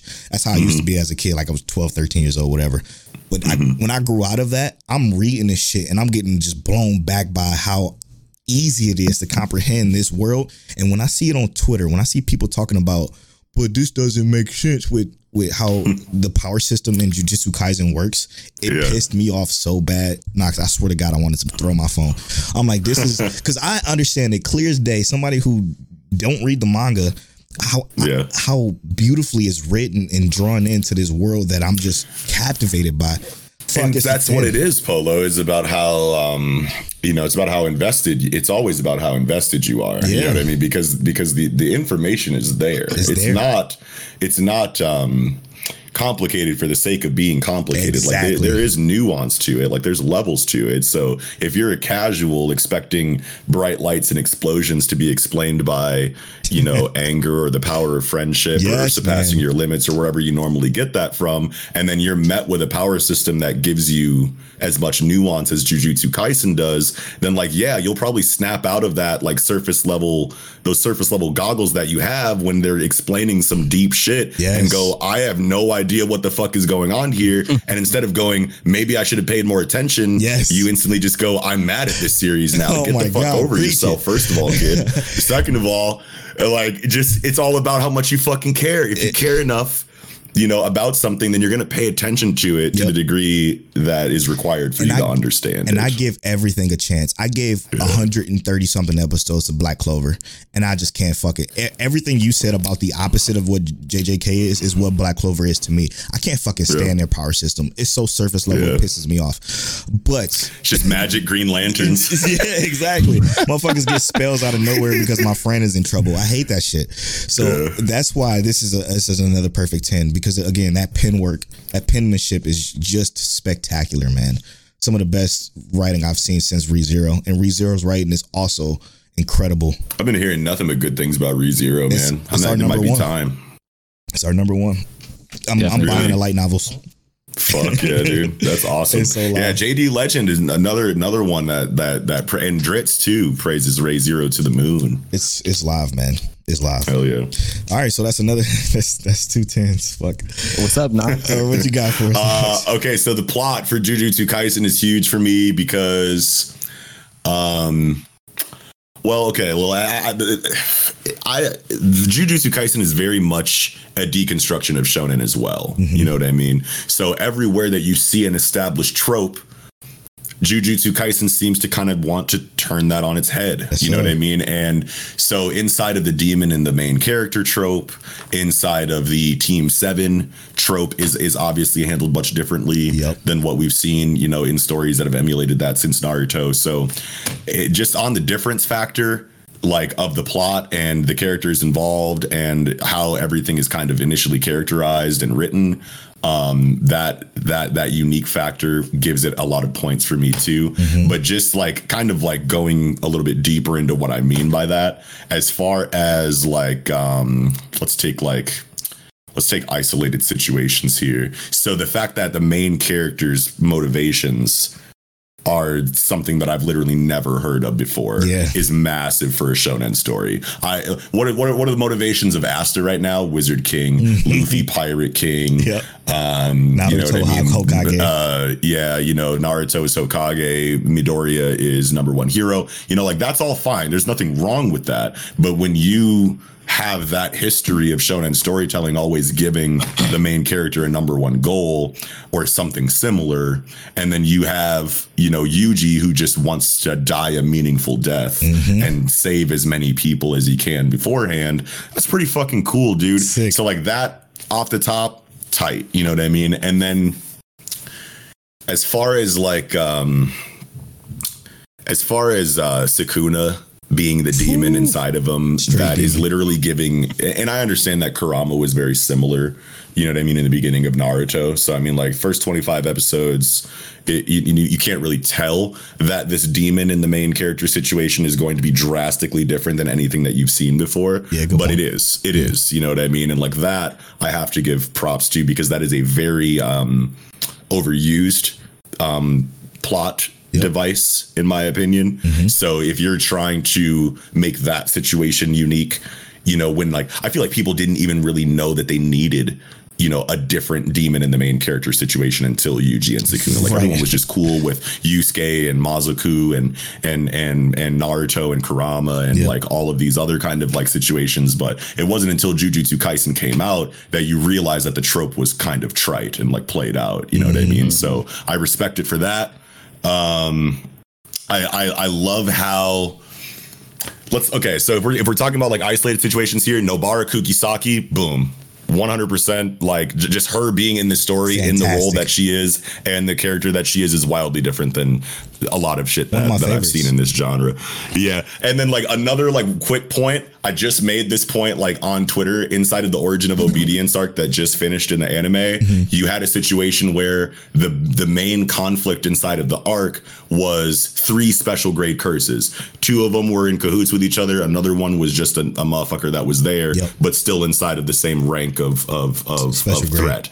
So then normally inside of this situation, you would think main character solos the biggest threat, and then secondary main character and female main character team up to deal with the 2 lesser threats. But these threats, you can't really tell who's stronger than the other. So like that's fucking amazing. These 3 special grade curses, it's up in the air. I mean, probably the ones that got more characterization, you could probably say are stronger, but still, you don't really know. And the fact that you give the Deuteragonist the solo W inside of Megumi, you know, versus that special grade, and then you have the main character team up with the female lead, you know, like that's just so different. It was so good. So good. You know, like it's shit like that you have to like take your hat off to Jujutsu Kaisen for, you know what I mean? So I was very long-winded, but the plot's a 10 to me. 10 facts. Man, that was beautifully said, man. Beautifully said. Now this is the easiest one ever. Animation. Fucking Mappa destroyed it. Disgusting, bro. Animation for us covers the direction, scenery, art style, and overall visual fidelity. There's not a drop in this fucking show where the quality goes below a fucking 10. This is another fucking 10 for me. Animation was let's fucking go, man. This is great. It was so hard for me to believe that Mappa was doing this shit, because again, the inconsistency that we've been getting with AOT. I know you're not watching it, Knox, but the inconsistency with AOT that we're getting, and the inconsistencies with God of High School, kind of put Mappa in the inconsistent bubble for me. But for this show, they put all their best fucking workers on this show. They said, because it's the future. Yes. You know what I'm saying? Out with the old and with the new. I'm sorry. I said it. Okay? I haven't even seen Attack on Titan. I got mad love and respect for Isayama and Mappa and whatever. Wit, I think, was the studio beforehand. They've been killing the game. I know that Attack on Titan is peak fiction. But when it comes to the end of the day, these workers, the staff is overworked. Attack on Titan has had its time. It's not going. It's Hall of Fame no matter what at this point. Facts. And, and it's okay. It's right. Okay. And we don't know the inner workings of the logistics of the animation companies. You know what I mean? We don't know all of the decision making that goes into why Mappa decided to animate both of these things at the same time, or why it happened the way that it did, but it did. And these motherfuckers are overworked. So yes, if one of these fucking shows has to get the fucking short straw in regard to animation quality and budget, why not be the one that's ending and give all the fucking money to the one that's just fucking starting and changing the game? And sorry, that's what I have to say. Definitely don't disagree with that. Don't disagree with that at all. This shit was beautiful. Me and Tel talked about this on the podcast quite frequently, and I used to shoot like music videos back in the day and just do a bunch of like cinematography work. the cinematography in this show, from angles to the way they follow objects so fucking good. And when I say objects, I don't mean just a bullet or the blade of a sword. I'm talking about fists. They follow fucking hip bones, Knox. They followed somebody's hip when he was making a turn for a kick, and it blew me back. I'm like, yo, this motherfucker is tracking a hip right now, and I cannot believe it's looking this good. It was beautiful, man. So beautiful. This is out of all the 10s I gave tonight, animation is the easiest 10 for me because of how consistent and how beautiful the direction and the scenery obviously was gorgeous too. Yeah, and you could tell, and a lot of people were worried about the CGI situation, you know what I mean? Because Mappa is, you know, historically known for the CGI that they use, and they were like, Jujutsu Kaisen is the one that you just don't use CGI for because the illustration style in the manga is so sketchy and pencily, and it's like, what is CGI doing anywhere near this? You know what I mean? So, but the CGI that they did use was so well done. So good. It was very sparing. It felt more like, and I understand that CGI constraints are like a thing to the point where like you kind of have to use CGI at some points for like money or time reasons or whatever. You know what I mean? So if that was something that was going on with Jujutsu Kaisen and there were times where they had to use CGI, it was like bare minimum, and it felt like it was a choice and not a requirement of them. What they did with that CGI though, they gave it the sharp lines that everything else had in the show. So they deepened the blacks on the edges for the CGI, which made it fit a lot cleaner than it does in a lot of other shows. The best CGI scene was when Mahito tried to attack Yuji's soul, and Sukuna was like, "Hey, look, bro, I gave you a warning, motherfucker." Wow, and he fucking like, and just the way that it like the lighting was used and like the erratic movements of Mahito, like as he's taking the damage with like no sound effects coming from him, with just the OST and the blood coming from the neck, like gorgeous. All in CG with like Sukuna like just chilling, you know, like that direction of that scene. I don't like. It doesn't even matter that it was a CGI scene. Like the direction supplements any kind of negatives 100. That would come from that scene being done in CGI. 100%. You know what I mean? 100%. So what you giving it, Knox? 10. Okay, cool. Come on, man. I guess we're all in agreement there too that it's a 10. Just like Polo talked about, I love the angles on this, but I'm going to talk about something slightly different. The fight choreography in this was amazing. Different, when it came to angles, I had always thought that, like, for instance, I always was going to give like Ufotable the best angles. They always had the best angles. Yeah. Mappa had the best angles with this, but the choreography also rivals the best hand-to-hand combat, some of the best overall like written like fights that I've seen in a while that just graced an anime. It was ridiculous to see like how this stuff went on. Even in that last episode, like the hairpin, like the hairpin Sakuga was disgusting. Nasty, I was like, what? I haven't shown you this yet. And you just see the explosion. It was like, yeah, it's a wrap, just bro. 16K, beautiful, HD, everything, bro. And it was so easy to follow. That's like I like Mob Psycho a lot. Like I love that show, but for some reason that animation is so hard to follow a lot of the times. But with this one, you can see everything so clear and just beautifully done. Yeah. Oh, damn. So one thing about animation, that like I'm starting to notice a little bit more of now that I'm kind of starting to look into it. I studied animation like back in like Newgrounds era. You know what I mean? Internet, you know what I mean? So like Flash MX, Stick Ninjas, you know what I mean? Was like Flash MX was like the program, and like now like sites don't even like support Flash anymore. So like that's crazy. I feel old as shit.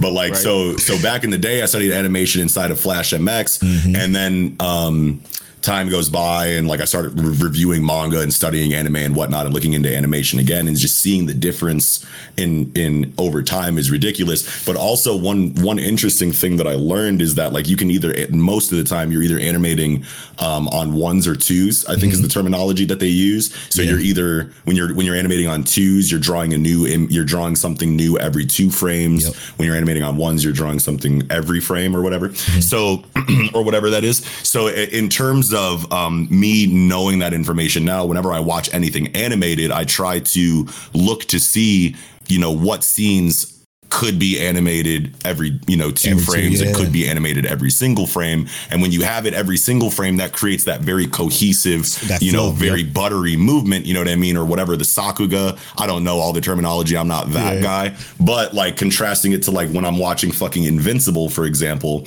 and Invincible Western, you know, superhero animation or just Western animation in general, I feel like cuts a lot of those corners and just animates entirely two at a time because it's good enough or whatever. But anime really goes that extra mile, but they still animate on two sometimes, I found out. You know what I mean? And like so when like because like there are budgetary, you know, or budget constraints, you know what I mean, and things like that say, hey, you don't have to go that, let's not go that hard on this scene, let's not go that hard on that scene, whatever the conversation is. But inside of Jujutsu Kaisen, I feel like I couldn't fucking notice any kind of like choppier, you know what I'm saying, like movements as if it was animated on twos, you know what I mean? So like it like and maybe it's just because Jujutsu Kaisen is the first anime that I've watched since I've started looking more into animation, so maybe I'm just like, this is the gold standard ever since I started looking, you know what I mean? I don't know. You would notice, but like I feel like ever since I really started looking into that, it gives me a newfound appreciation for animation quality. I'm seeing God of High School had that same instance where they would animate on ones a lot, but very specific scenes they would animate on twos a lot, and then very specific scenes they would go to one. It's very jarring, probably the transition, because it's like so fluid. Exactly right. You know, when Jin Mori's doing his renewal shit, but then when they're having conversations, it's Speed Racer animation, exactly, you know what I mean? It's like the slow motion. It's like the slow motion 60 versus 30. Like if you put something in slow motion in 30 frames, the shit looks like poop. You know what I'm saying? Like it's just like that. All right, man. Next up is sound design. Sound design includes the soundtrack and then the overall sound effects of the show. So hits, you know, taps, walks, whatever. You want to start with sound design, Knox? What you think of it?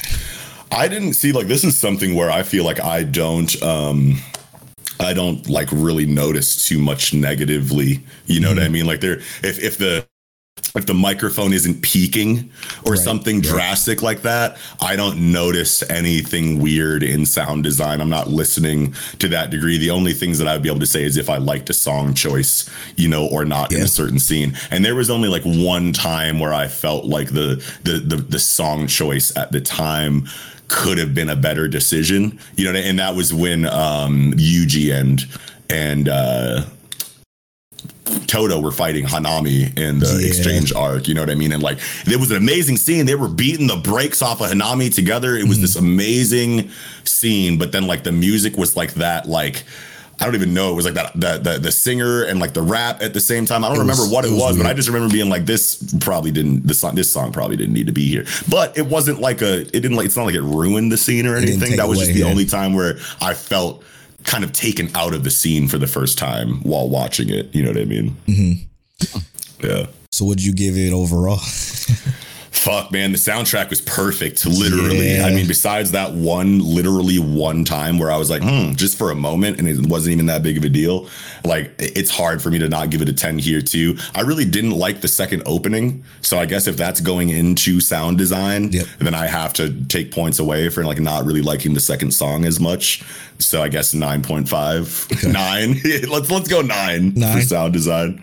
Yeah, and I'm gonna agree with you. A lot of the times the soundtrack felt weird.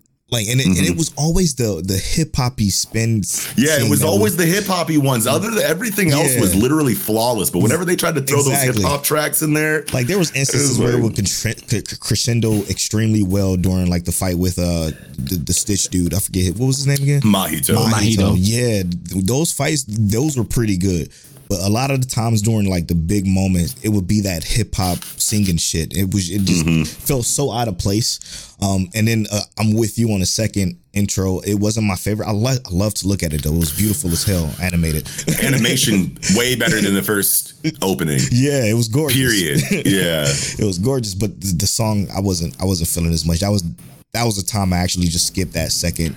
It did, half. and I did skip it, but it did grow on me. Like it did eventually grow on me, but like not to the point where I'm like putting it on myself, like outside of the show or going out of my way to talk about it. You know what I mean? But like I think it was just because Kai Kai Kitan, the first opening, was like such a perfect banger for Jujutsu Kaisen. Like, and that was the first kind of song that we ever heard associated with Jujutsu Kaisen. So I feel like in those kind of situations, when it's the first time that you've heard music associated with an anime, you just say that's the kind of musical vibe that this show has. You know what I mean? And then when you get the second OP following that, what felt like something perfect, if it's not at that level or above, then it's going to feel mediocre. Like Fire Force opening 2 wasn't as good as the first one, but it was still Vinland Saga opening 2 did not hit for me the same as opening 1 either. Fire Force 2, you know what I mean? Like same deal.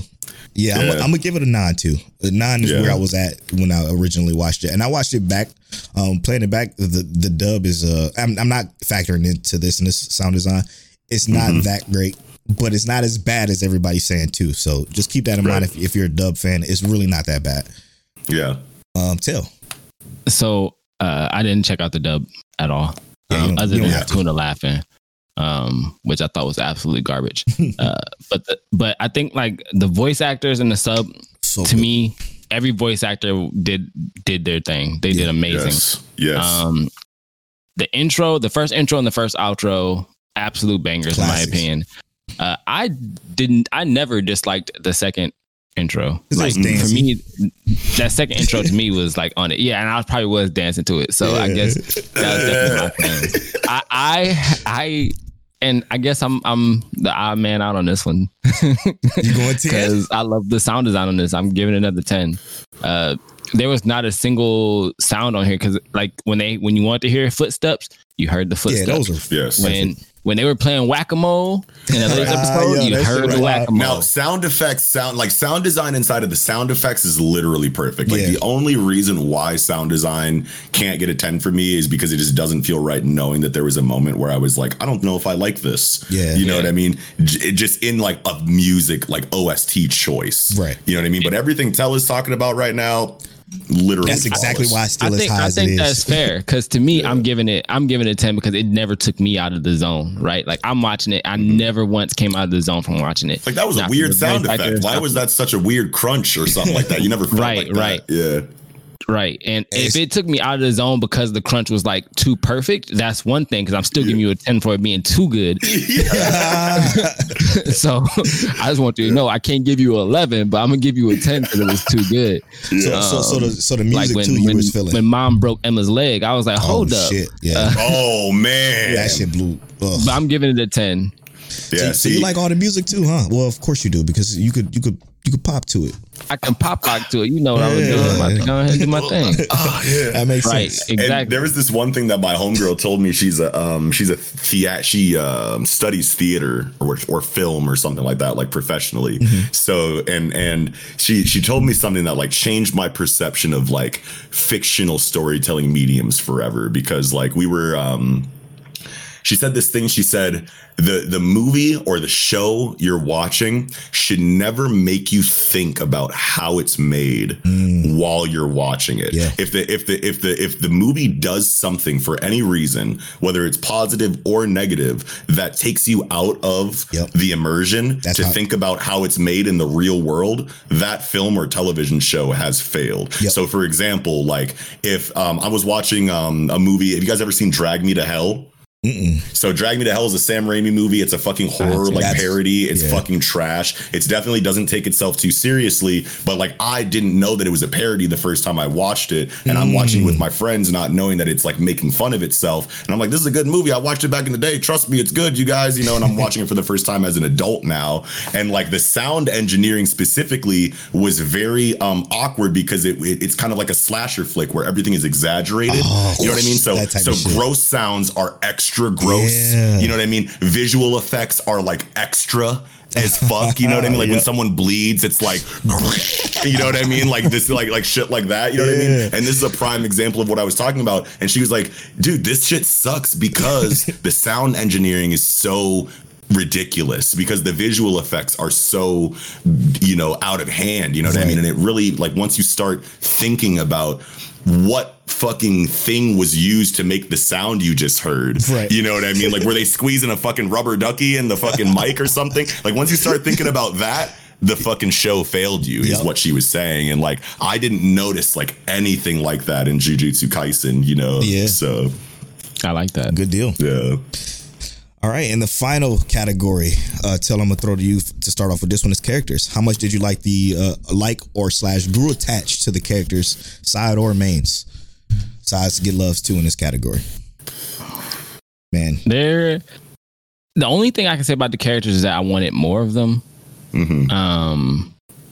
Yeah, I wanted more. I love Megumi. Megumi, he gave me the best vibe when he used his zone. oh The my domain expansion, boy. Listen, that sub I actor was killed like- that shit too. And the thing is to me, so like this is what made that part so sweet, was like what made it like resonate with me was that like this entire time he's kind of been like this somber, like mellow character who's like he knows what he's thinking, he has his ideologies, we know what his inner monologue is, but he's trying to like surpass that now. And you kind of see him break and start laughing at like his weakness and trying to overcome it. And that shit was like, Yeah. he's kind of losing it, but holding it together at the same time. That felt like real. The way you said that is amazing right now. He's losing it, but he's like holding it together at the same time. And like that scene is so powerful because it's definitely one of those surpass your limits kind of situations that we might clown Black Clover for. Yeah. But it's different inside of this situation where he surpasses his limits to achieve the domain expansion, because the flashback tells us he always had these capabilities and just didn't like believe like in himself. It's not the same thing as you didn't have this capability before, and now because you have a newfound outlook on life, that ability is available to you. Right. No, like Gojo and Sukuna both said, Two of the strongest Right. you motherfuckers. are not giving yourself enough credit. Yep. So when he finally does say fuck it, and he goes to try to threaten the super special technique that he like threatened like 3 times this season, where he fucking puts his hands like this and he's like ring Didn't actually wheel do whatever. it. Yeah, He's always trying to threaten that because it's like a trump card, you know, or whatever, that doesn't really rely on his own capabilities, is what Gojo was saying to him in that flashback.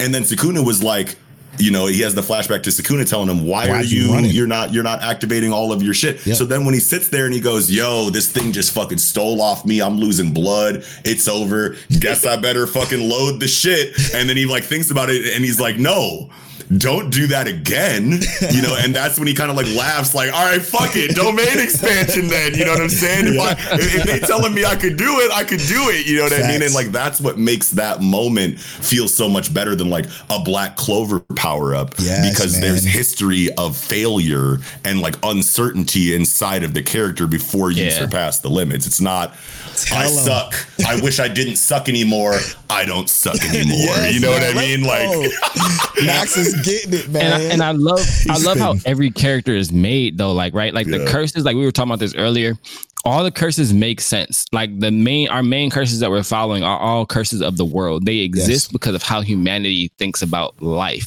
Yes. And to me, as a character, to have that as like your main threat, just boom. Like that's the personification of the worries of man. I gave the characters a 10. Yes, dude. Yeah. Okay, piggybacking off of what Tell said in regards to the characters and the motivations of the villains is one thing that I want to touch on, because as soon as the villainous landscape was being fleshed out inside of Jujutsu Kaisen for the first time, I was like, all right, let's see how this goes, because this is like the area of shonen storytelling where I'm like the least impressed like every time. All the time. You know what I mean? Like the villains that I feel like have gotten so stale over the years, you know what I mean? And it's gotten, I feel like, kind of hard based on the history of shonen storytelling. At least it seems like it's kind of gotten hard for mangaka or authors to write compelling villains that have any more depth than just being evil for the sake of being evil, right? exactly. And I'm not saying that every manga before Jujutsu Kaisen pissed me off in this way, but it was just a trend that I was noticing. You know what I mean? So when we get to this bar scene or this restaurant scene, and Jogo is talking to Geto, and he's like, humans are lying like a motherfucker, bro. You know, and he has that amazing soliloquy about like how every single time a human has a positive emotion, there's always a hidden negative emotion behind that. They're lying through their teeth. You know what I'm saying? They're happy you got a promotion. They wish they got the promotion in the background. Exactly. You know what I mean? Things like that. You know, but curses, they wear all of their emotions on their sleeve at all times. Whenever, you know, someone hates someone, or whenever it's a negative emotion, there's no, you know, ulterior flip side to that. That's how you really feel. You know what I mean? You don't try to hide, you know, like anything. Like you can really see it. And I loved that was the motivation of the villainous, you know, situation inside of Jujutsu Kaisen, because like that felt so good right away. It wasn't like the typical case of introducing a monstrous threat that just starts killing people arbitrarily and you don't get any motivations for him until you're in the middle of the final confrontation and you're about to land the final hit, and then it triggers the flashback and you get all this pathos for the villain. No, we're setting this straight right from the beginning. This is how these niggas are, you know what I mean? So I loved, you know, Jujutsu Kaisen for that. Incredible. So what you give the characters? I mean, that's just the villains. I mean, Yuji's is an amazing main character. Yes. Nobara as a female lead is something that I feel like is very refreshing that we haven't really seen too much.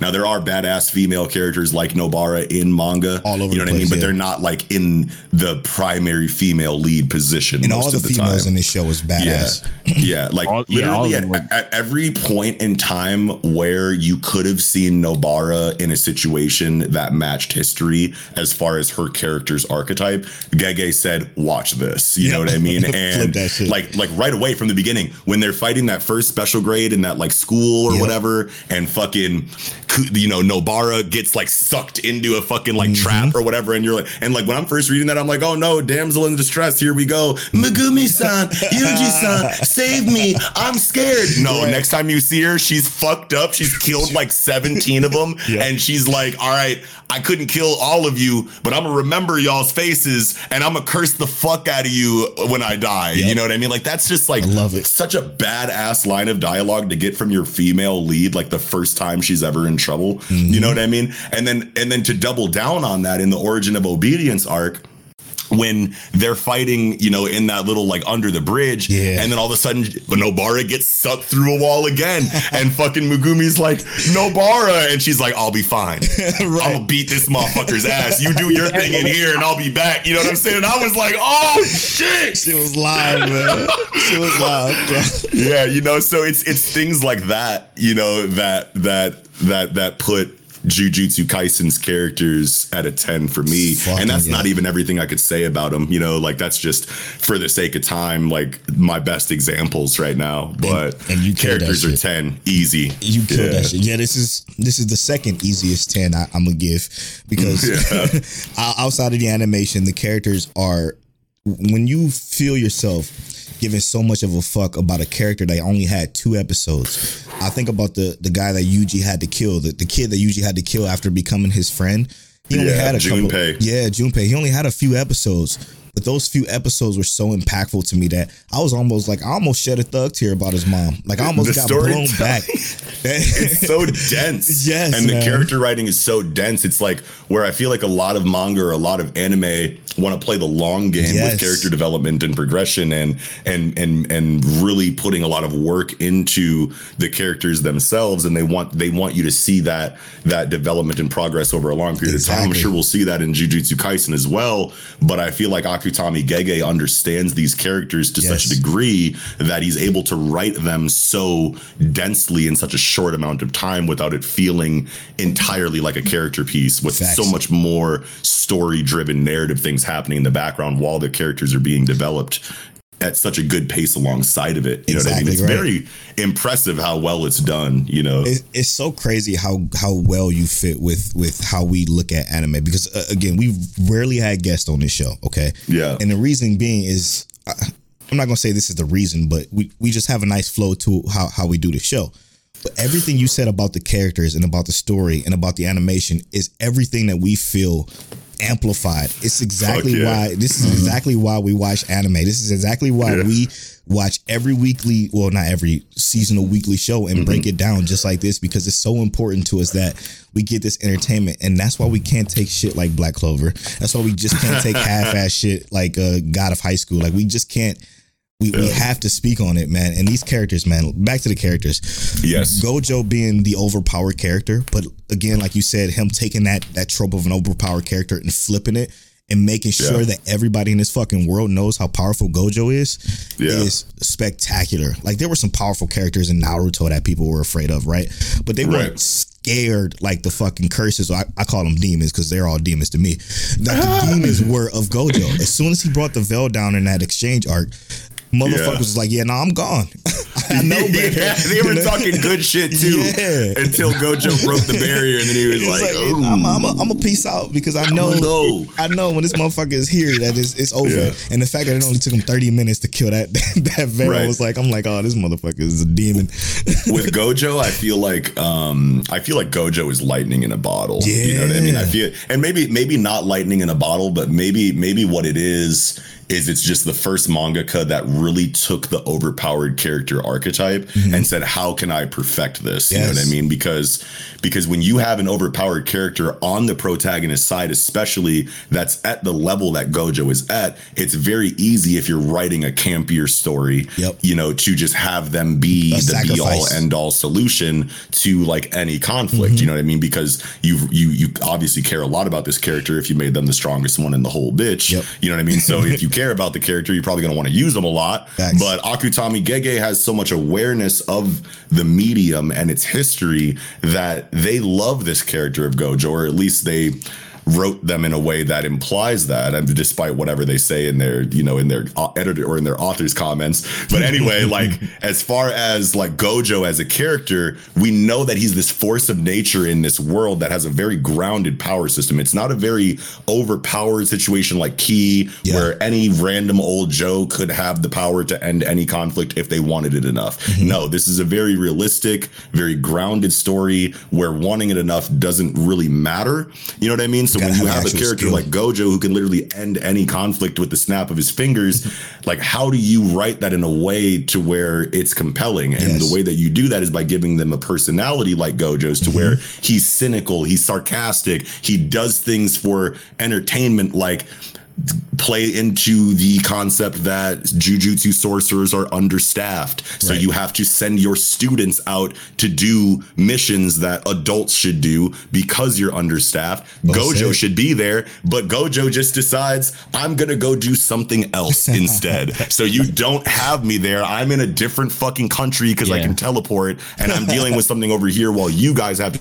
You take him away from the situation so that it doesn't make sense that he doesn't win all of the conflicts. Not to mention that they're having a similar situation like how My Hero Academia is doing. Like there's a singularity going on where the sorcerers in Jujutsu Kaisen are becoming stronger because it's a new generation. So like these first years are like outstanding because they've basically compiled so much power within themselves and over time that this is what is happening. It's a new generation. These people can't be held back any longer. Like he was trying to tell the head. It's like the new sorcerers are going to be amazing regardless of what you do. You can't keep holding them back. And the whole fact that like strong sources of cursed energy raise the cursed energy of things around them inside of a certain proximity. That's what makes the power system special. So like Sukuna's fingers, you know, activating at all the way that they did in the first episode makes all the other fingers spring up and go, hold on, someone's eating us. Let's all find that motherfucker. And then, so because they're all invigorated, now the overall curse energy pool that's available in Japan is now a bigger volume because these things are putting out more energy because they're invigorated and they're coming from a special grade source. So now the fucking like power increases that we see are all like relative to these special grade sources of energy. You know what I mean? So it just feels really good. You know, like when power increases in Jujutsu Kaisen, you know. It's fantastic, man. It's fantastic. All right, do you have the averages of the scores? So Everyone gave animation a 10. Sound design, Noxie gave it a 9. Polo a 9. I gave it a 10. Pacing, everyone gave it a 10. Plot, everyone gave it a 10. Characters, everyone gave it a 10. So Nox's overall rating is a 9.8 out of 10. Polo's overall rating is a 9.8 out of 10. My overall rating is a 10 out of 10. Putting us as a group at a 9.8 out of 10. 9.8. Yes. Okay, yeah, that's You heard it. I like that. I like that. Okay, so 9.10 is about where I am. That's about where I am. Even though it could easily be a 10 overall. Just some song choices was a little iffy for me personally, but definitely a 9.8 is one I can rock with. No complaints. All right, Tell, you want to hit us with a recap and we head out of here. So we just finished Jujutsu Kaisen rating. Goodness, it's been a long time since we've done a rating. It was great to have Noxie on here for it. It's a 9.8 out of 10 for all of us. We had a break with a great song. Hurricane. So what you think about that? Yeah, with Hurricane. Also, we had Get to Know Mic Check Waifu and / Project Manga with Nox. Anime character we hate the most. Who's your most hated anime character? We also had some great questions on Twitter. Thanks for hitting us with those. We'll get some more of those from you next week. Also, I got spoiled on Invincible on the timeline. Be careful on Twitter. Out there. Facts. We also had some recommendations for new manga readers. We talked about Death Note, Vinland Saga, Promised Neverland, One Punch Man, and My Hero Academia. Also asked some questions if you're going to give recommendations. And then, also talked about Phantom Seer catching the axe. Then Polo talked about the player that can't level up, solo leveling. And we also got another one of Nox's favorite, Ultra Heaven. I'll put that down so we make sure we get that one. Facts. Also, don't forget, you can join the book club on Patreon with patreon.com/Project Manga. We talked about what we're all reading right now, what makes manga so attractive. And Nox, thanks for coming on Mic Check Waifu. That's episode 94. We appreciate you. Thanks for having me, you guys. I am at Polo Born Fly on all social media. I'm at King Telliano on all social media. Nox. I'm Nox at NoxEPM. Otherwise, Project Manga, everything, everywhere. You can follow all of our social medias at Project Manga, of course, or Project Manga OFC. That's right. Mic Check Waifu on Twitter and at Mic Check Waifu on Instagram. And as always, Mic Check.